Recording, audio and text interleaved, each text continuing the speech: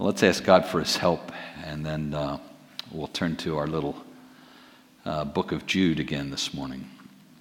Father, we're so grateful for Jesus and the hope that we have in him. Only sinners are excited about and happy in Jesus. Others see no reason why he would matter or why he would be important. And so I want to say thank you for revealing in me the not just that I'm a sinner, but the magnitude of my sin. For therein lies the delight in the glory of Jesus Christ, our great and only hope. And I would pray for any that might be here this morning who don't know Jesus, Lord, who might be watching online. I pray that you would open their hearts to see that Jesus didn't just come to seek and save lost people, but that they're lost because of sinfulness. And that the bad news has to settle deep in our souls before the good news sounds good. And maybe today, this would be the day for the salvation of some who are listening and watching. And for the rest of us who know Christ, we pray for the delight of our souls to be in Christ because we know what's true about us, even if no one else does. And therein lies our hope, as the song reminded us, not just our hope for today, but our hope for tomorrow as well. As we look into the Word this morning, we pray that you would open our eyes to see both your glory and the threat of the enemy. And to be reminded that greater is he that is in us than he that is in the world. To be reminded that the Holy Spirit's power is far superior and far greater than Satan's power, who seeks to steal, kill, and destroy, who seeks to spread mayhem in the body of Christ, in the church, and who seeks to defame you and undermine your beauty and your glory, that we might see you as somehow tainted, tarnished, evil. And so we rest in the surety that you are bigger, you are stronger, and you are good, so that as we do battle with the enemy, the outcome is not in doubt. Speak to us this morning through the Spirit and through the Word. In Jesus' name, amen. Find the little book of Jude, the end of your Bibles, right before the book of Revelation. If I were to ask you how many insurrections have taken place in what we now know as the United States of America, how many would you say? So in the last 245 years. Revolts against the government. Okay, we're going to do history. We should do history, right? This is one of the cries and complaints about people these days, like, kids don't know history. I'm like, yeah, adults don't know history either. But there's a lot of history, really, that I think, even if you're a history buff like I am, that we don't know. The stuff that's buried here and there. And I came across something recently. It was really fascinating. It's called the Green Corn Rebellion. The Green Corn Rebellion happened in 1917 during World War I. And it happened, this is an insurrection in the most unlikely of places, Oklahoma, the heartland of America. And what was happening, you had a lot of tenant farmers living in Oklahoma, and they were being exploited in unbelievable ways. Their existence was horrific in so many ways. Exploited by bankers, exploited by the buyers of their agricultural products and so forth. And so the people of Oklahoma were ripe to be influenced by a German-born socialist organizer who was out of New Orleans by the name of Oscar Ameringer. And he, at the invitation of some, went to Oklahoma and began to teach them socialistic principles, Marxism. Of course, socialism's all the rage today, conversations about socialism and are we moving toward a socialism state and what's going to happen and all that. Well, this is not new news today. This has been around for a long time.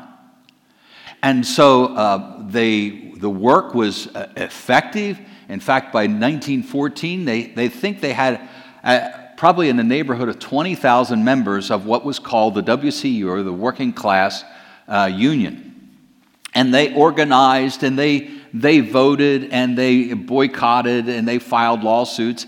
In fact, by 1914, they had placed members in key positions in townships, in Seminole County. In fact, they even had 6 members of the state legislature who were members of the WCU.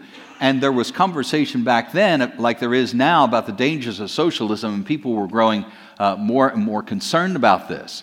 And especially the illegal activities of the WCU, which included night riding, blowing up farm implements, burning barns, not exactly nice stuff.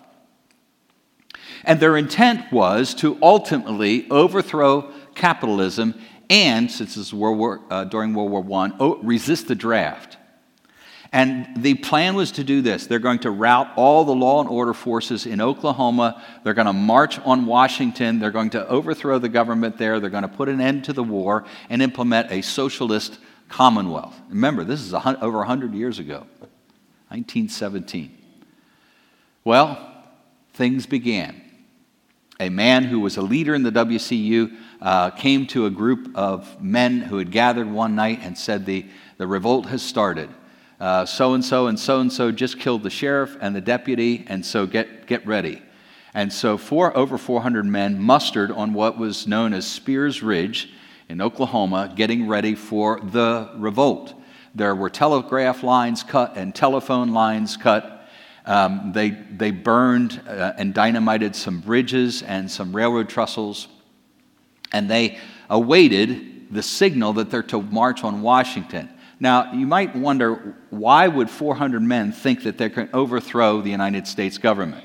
It was because their leaders had told them, when they march on Washington, D.C., an army of 2 million working men will rise and join them, so that by the time they get to D.C., they're an unstoppable army. The reason this is called the Green Corn Rebellion was because the plan was the way they're going to sustain themselves on the march from Oklahoma to D.C. is in unripened corn. This is early August. So these men are waiting on Spears Ridge for the signal to march toward Washington. Meanwhile, the news about this revolt had spread like wildfire in the county.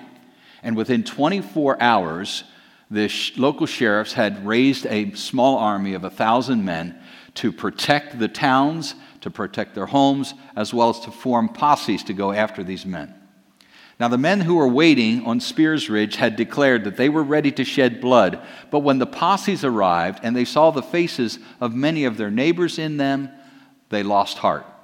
Some fled, others simply laid down their weapons and surrendered. And that was the end of the Green Corn Rebellion.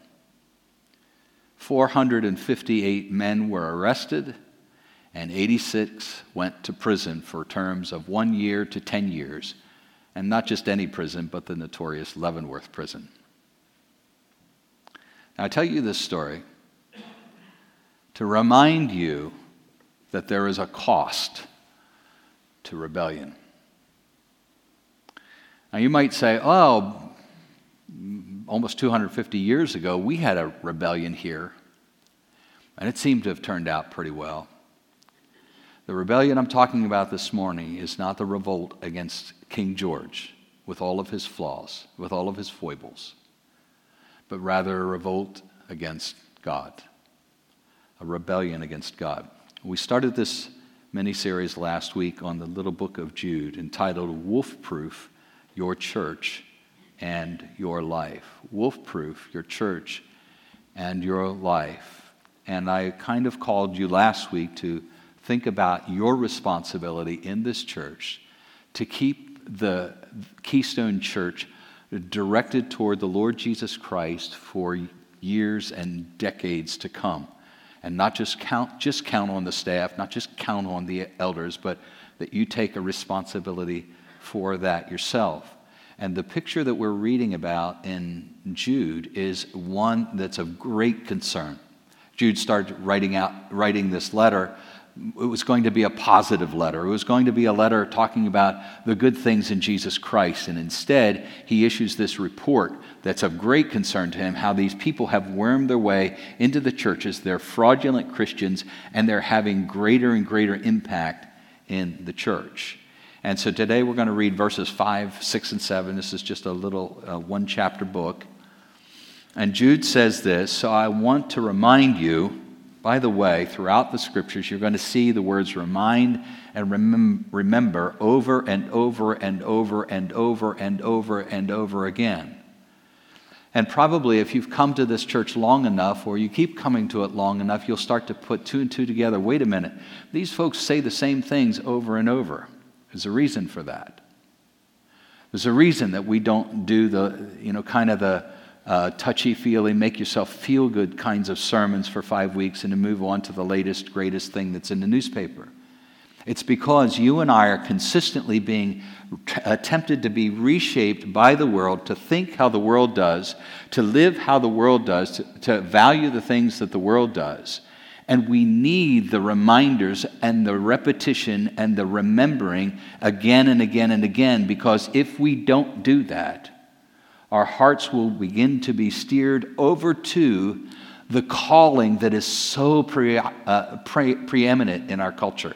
Again and again and again, we are hearing, just in the television commercials just in the things that we see on YouTube, we are being shaped and molded by things that really aren't the kinds of things that God wants to conform us to. And so he says, "I remind you, though you already know these things, that Jesus first rescued the nation of Israel from Egypt, but later he destroyed those who did not remain faithful. And I remind you of the angels who did not stay within the limits of their authority God gave them, but left the place where they belonged. God has kept them securely chained in prisons of darkness, waiting for the great day of judgment. And don't forget Sodom and Gomorrah and their neighboring towns, which were filled with immorality and every kind of sexual perversion. Those cities were destroyed by fire and served as a warning of the eternal fire of God's judgment." Now, if you were here last week, you may have heard me at the very end of the message talk about 4 battles, if you will, that the church is already engaged in, and I think will continue to be engaged in the coming years, at least in the next 10 years. And probably those battles will lay the groundwork for future battles. We talked about the uniqueness of Christ, that increasingly there are those who profess Christ that say, Christ is my way to be reconciled with God, but you might have a different way, or this person in this country might have a different way, or this person of this religion might have a different way. That's one battle to be fought. The nature of humanity. We talked about the whole onslaught against the idea that God has created male and female, Genesis 1, and that now those two are interchangeable. And so we see it in marriage, we see it in the whole transgender movement and so forth. We talked about the reliability of Scripture. That's been a battle that's been ongoing for probably 60 years. And then we talked about the question of judgment, and that's what we're going to talk about this morning. The question that is increasingly being asked by people who proclaim the name of Jesus Christ is there any real eternal hell for rebels? Is there any eternal hell for rebels? And increasingly, Christians are saying, God is a God of love, therefore he would not create hell or send anyone to hell or allow them to go to hell. And this morning, instead of looking at a lot of texts that make the declaration there is a hell and here's how awful it is, and by the way, just so you know, Jesus talked about hell more than anybody else does in the Bible, which is enlightening. I want to ask the question behind the question, is there a hell? And that question this morning is, does God judge? Does God judge? Is he a judging God? Because the argument is repeatedly being made today that God is a God of love. It's interesting. When I mentor people, one of the first questions I ask them is, tell me what you believe about God. Tell me what you know about God. What's he like? And invariably, the first response I get is that God is, can you guess? Love. And that's true. God is love. But that's not the only truth about God, is it? We would say God is merciful, right? We would say God is just. God is wise. God is patient. And God is also wrathful. And God is also jealous for his own name's sake. God is zealous for his glory. God is good. God is faithful. God is righteous. On and on and on. But the pinnacle of who God is, the Bible does not start by teaching us God is love, even though he is. The Bible starts by teaching us that God is holy. And for 1,500 years, God taught the nation of Israel that he was holy. Every time they brought a lamb, a bull, a goat to be sacrificed. God is holy, that when his holiness is defamed, blood must be shed. Does God judge anyone? My first point, the God who justifies or saves, the God who justifies also judges. Now, how many of you got to read Rob Bell's book? Came out 10 years ago, Love Wins. How many of you have read that? Just a handful of you. Okay, Rob Bell put this issue or this question about God, does he judge, on the front burner with his best-selling book, Love Wins. He was an evangelical pastor in Michigan, and he raised the question, and really the whole book is simply raising the question, but it's really inescapable to conclude that he believes that everyone will ultimately be saved. 6 months later, he left his church, he went to Hollywood, he does all kinds of interesting things now. Not sure he would say he's a Christian anymore, but one of the questions that he asked in his book was, does God get what God wants? Does God get what God wants? Now, the reason that it's important to ask that question is, I'm going to start with this question this morning. Does God want people to be saved? Do you think God wants people to be saved?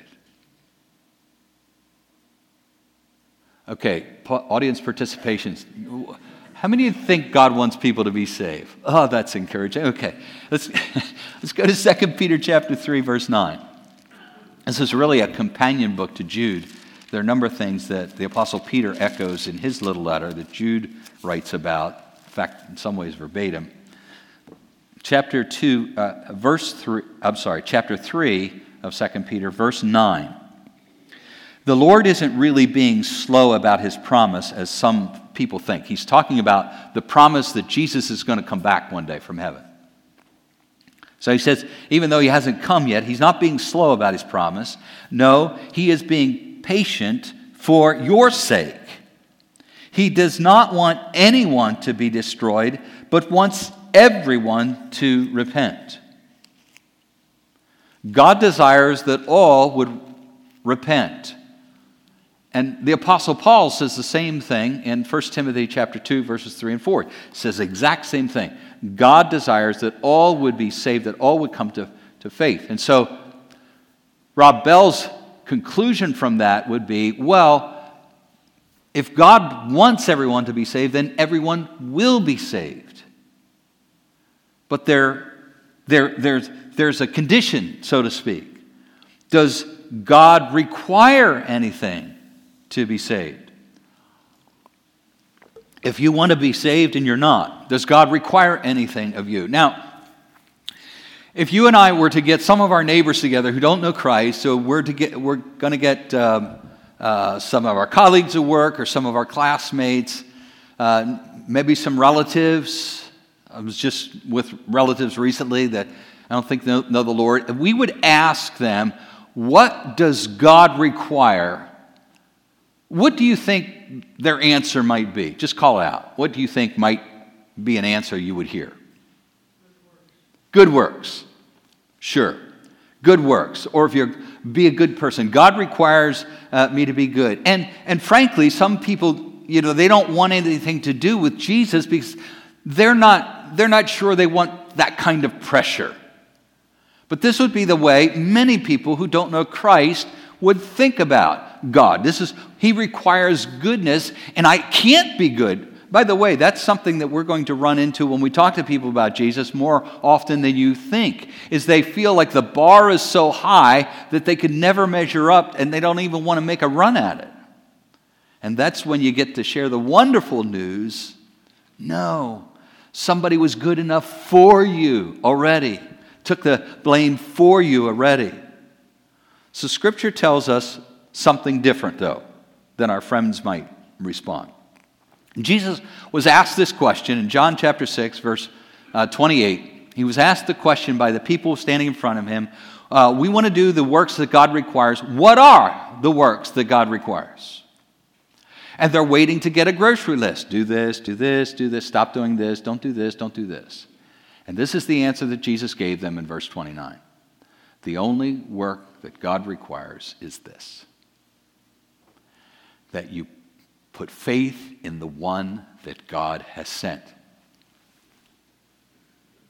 Jesus is pointing to himself. You put faith in the one that God has sent. This is the only work that God requires. I mean, isn't that stunning when you think about it? That we step before the almighty universe creator, the me creator, and we go before him and he says, what do you got to show for yourself? And we're like, Jesus, I got nothing to show for me, but I've trusted in Christ. And the Father says, that's it. That's all you need. In fact, the Bible says, the word that Jesus uses in there is believe. That same word is used, trust, have faith in throughout the Scriptures. We live in kind of a philosophically detached age in which all kinds of people can have all kinds of beliefs in things that their actions do not mirror. You understand what I'm saying? So we call that intellectual belief. I believe something, I believe it really strongly. Would you die for it? Well, no, I don't want to go that far. Do you believe this? Sure, I believe that. Are you willing to put your money behind it? No, I don't want to go that far. Are you willing to give up something for it? No, I don't want to go that far. That's not what the Bible speaks about when it speaks about faith, belief, trust in. It's a faith that produces something. But it's the faith that's the key. The only thing that God requires is faith. And the writer of the Hebrews says in chapter 11, verse 6, without faith it is what? Impossible to please God. What God is looking for is faith. Faith. Faith. Faith. I trust. I put my faith in Jesus Christ to forgive me, to make me right with God, because God has a grocery list of problems that he has with me, that he has against me, and he will punish me for that, except if I have faith in Jesus Christ. Unless I have faith in Jesus Christ. In fact, Jesus himself said, without that faith, that God, his Father, will judge. John chapter 3, verse 18. I think we touched on this a couple of weeks ago. We love verse 16. God so loved the world, he gave his one and only Son, so forth. And then Jesus says, there is no judgment against anyone who believes in him, in Jesus, trusts him. But anyone who does not believe in him has already been judged for not believing in God's one and only Son. Now, Jude, in his letter, says, I want to give you some examples of God's judgment from the past. And he goes down through 3 of them. The Israelites, when they came up out of Egypt, angels when they rebelled against God, and then Sodom and Gomorrah. The Israelites came up out of Egypt. God rescued them out of slavery in Egypt. And then he takes them to the land of Canaan. He's going to give them this amazing land. They send 12 spies in. And you remember what happened? 10 of them came back with bad reviews. No likes. They came back and said, it's a great place, but we have a problem. There's giants in the land and fortified cities, and we don't have a prayer if we go into Canaan. Joshua and Caleb said, don't listen to these guys. The Lord our God will give us the land. He's the one who's saying this is going to be our land and the land for future generations. And God said, and of course the 10 convinced the other people, we can't go, we should just go back to Egypt. And God said, fine. If that's the lack of faith you have in me, then we're going to stay here in the wilderness for the next 20 years, and you're all going to die. This generation is going to die, and you're not going to get to see Canaan. The next generation will go into the land. And that's what happened. By the way, did you see something fascinating in verse 5? So he's talking about an event that takes place 1,500 years before Jesus comes on the scene in Bethlehem. And yet he says, Jesus first rescued the nation of Israel from Egypt. Wait, what? Jesus, 1,500 years before he's born, is rescuing the nation of Israel from Egypt? Take a look at 1 Corinthians chapter 10. Same thing. Talking about Israel in the wilderness, verses 3 and 4. All of the Israelites ate the same spiritual food. All of them drank the same spiritual water. They drank from the spiritual rock that traveled with them. And that rock was Christ. That rock was Christ. Verse 9, same thing. Nor should we put Christ to the test as some of them did, those Israelites, and then died from snake bites. What's going on here? Jesus, the man, began in Bethlehem. Christ, the Son of God, did not. He has no beginning. He has always existed with the Father. He's one of the three that the Father's looking at. In Genesis 1, looks at it, says, hey, let's us make man in our own image. Remember that? Let's us make man in our own image. John chapter 1, the Son was back there with the Father at the beginning, creating everything. He had no beginning, just like the Father has no beginning. So this beautiful picture of the Lord Jesus Christ active down through all of history. So God judges the Israelites because they were unfaithful to Him. They didn't trust Him. They didn't put their faith in Him. Oh, and then the angels also. They are judged because they rebelled against God. The picture of the revolution in heaven against God is a bit sketchy throughout Scripture. We have portions of it here and there and there. We don't exactly know when it took place, but apparently took place sometime before the garden, because we see Satan showing up and tempting Adam and Eve. The Scripture suggests a third of the angels that God had created revolted with Satan. And what was their objective? Well, Isaiah 14 tells us about that in a poetic description. It doesn't really show, or maybe that's not the right word. It doesn't really designate that this is about Satan, but it seems clear that it is. Verse 12, Isaiah 14. How you are fallen from heaven, O shining star, son of the morning. If you have an older translation, that's where Lucifer shows up. You have been thrown down to the earth, you who destroyed the nations of the world, for you said to yourself, I will ascend to heaven. I'll set my throne above God's stars. I'll preside on the mountains of the God and far away in the north. I will climb to the highest heavens and be like the Most High. Rebellion has a cost. And Satan and his angels got thrown out of heaven, thrown down to earth. And God is simply awaiting to execute his final judgment on them. I don't know what this picture of demons in chains is all about. We know that some demons are active in the world. We know that maybe not experientially, but certainly while Jesus was here, we see all kinds of evidence of him casting out demons. There's no reason to think that they aren't active today in the world, but their power is diminished compared to God's power, and the day is coming when God is going to do what he planned to do with these angels all along. Matthew chapter 25 talks about hell being prepared for the devil and his angels. Because God's judged the Israelites, Jude says, he's judged the angels, and he's judged Sodom and Gomorrah. Remember those names? Remember those cities? Genesis chapter 19, Abraham's nephew Lot had gone to live in these cities. I think there were 7 of them on the plains, and very, very wicked. Very wicked. And 2 angels came one night to tell Lot he better get out of town because God has heard about how awful these cities are, and he's going to destroy them. You need to leave, and you need to leave now. Now, the angels didn't appear with white fluffy wings and so forth. They looked like men. They're out in the square. Lot finds them there, and his Middle Eastern hospitality wouldn't let them stay the night out there. He says, come to stay to my home. And do you remember what happened?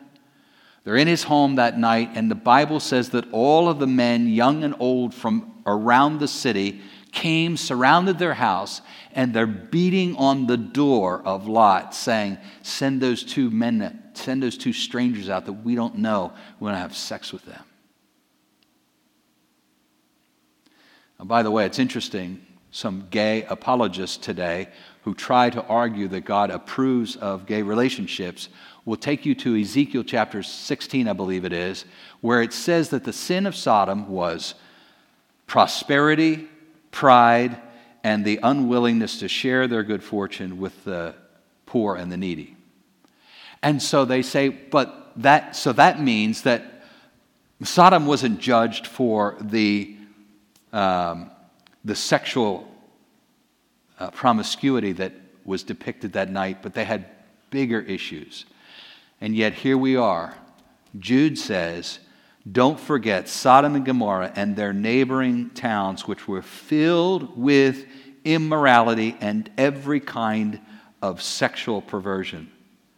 Those cities were destroyed by fire and serve as a warning of the eternal fire of God's judgment.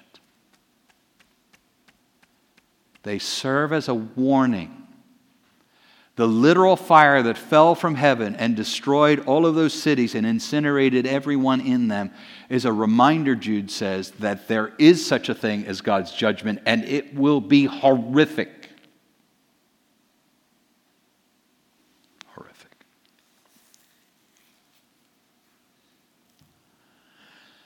Now, one of the sympathies that I have for Rob Bell is a sympathy I have had for others who have abandoned biblical teaching on this.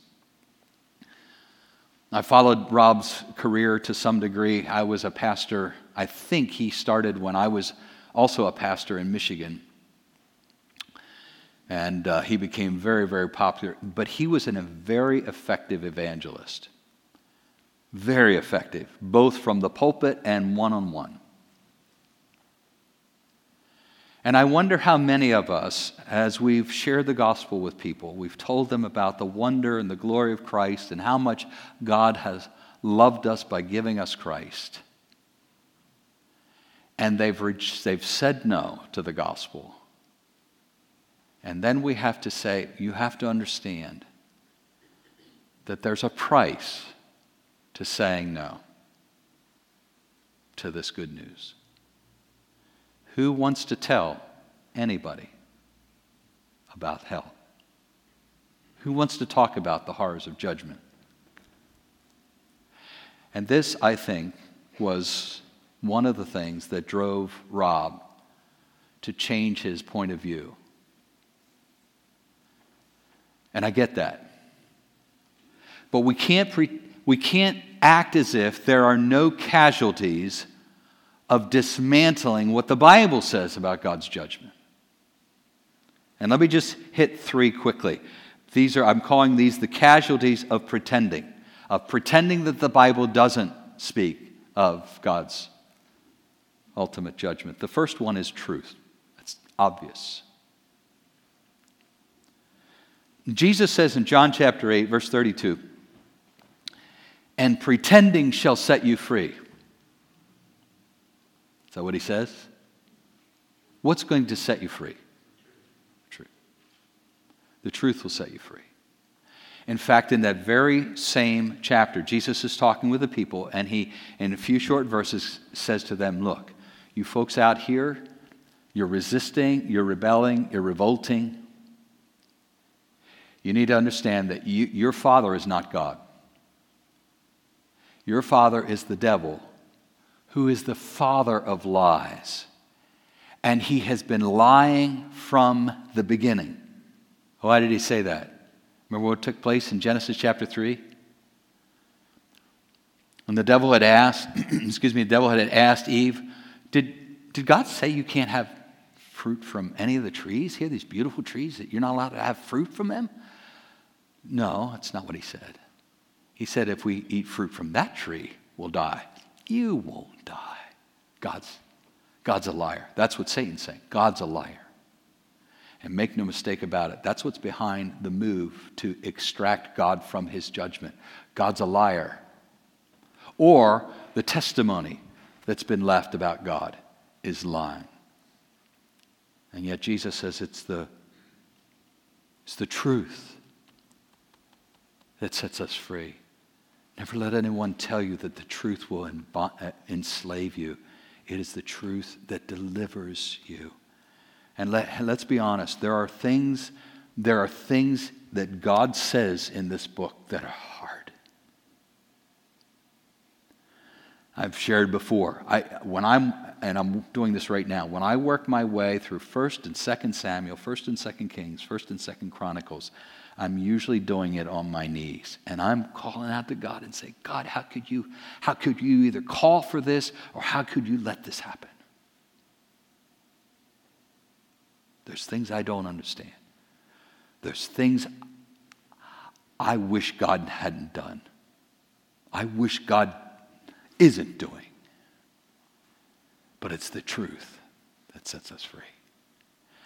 And in this matter of judgment, there's another casualty that if we pretend that God doesn't judge, and that's the urgency of witness. The urgency of witness. Mission to the ends of the earth gets shelved. If there is no judgment, why in the world would we send people, risk their lives, spend their lives in a place where they know no one? It's all different culture, it's different language, and people may not even want them to be there. They raise their children in that. Their children end up coming back to the States when they're in college, and they don't get it. They're not sure if they're a citizen of this country or a citizen of this country. Why would we ask anybody to do all that if everyone gets saved? There is a reason why liberal churches that have abandoned the authority of the Word of God don't have missionaries around the world. They have social workers that are digging wells and delivering medicines and doing good deeds, but they're not evangelizing. They're not planting churches. Why? They don't believe that God's going to judge. They believe that everyone's going to make it. The urgency of witness is a casualty of concluding that God doesn't judge.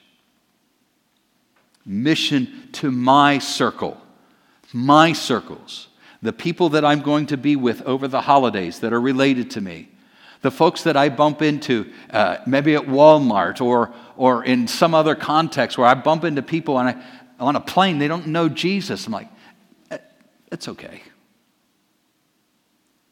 We replace that urgency. This person needs to know about my Savior. That urgency gets replaced by parties and smiling faces. Right? If there is no judgment. And the last casualty is worship. And maybe we should have put that one first. Worship. Do you worship? Do I worship the God as he is, that's described in the Bible, or the God that I would like him to be? Look at Revelation 16. To me, this is one of the most striking passages in all Revelation. And there's many of them. This is during the bowl judgments. And in the middle of those judgments, awful things are taking place. These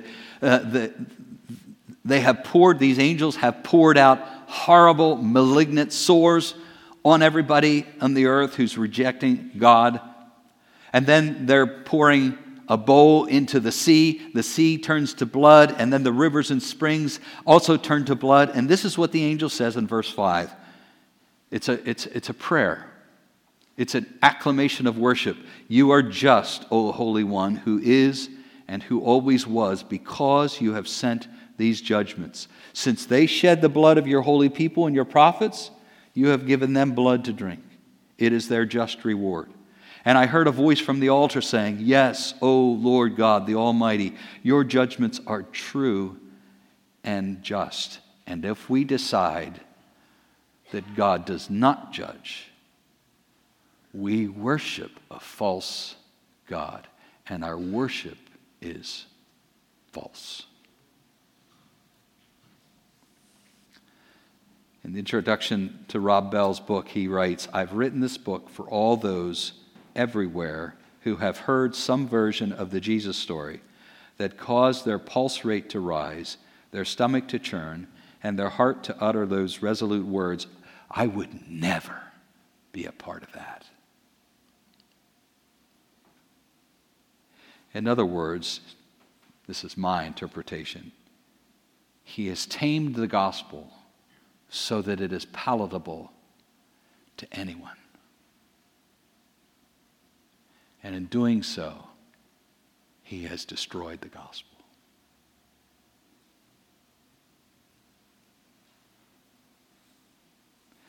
We're going to close with 2 Thessalonians chapter 1.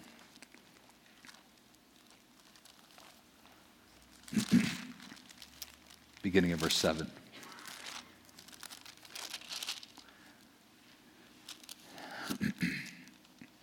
In the middle of this verse, it says, He will come, speaking about Jesus, He will come with His mighty angels in flaming fire, bringing judgment on those who don't know God and on those who refuse to obey the good news of our Lord Jesus. Sometimes you hear that Jesus is like the 2.0 version of His Father. He's a kinder, gentler version, improved version.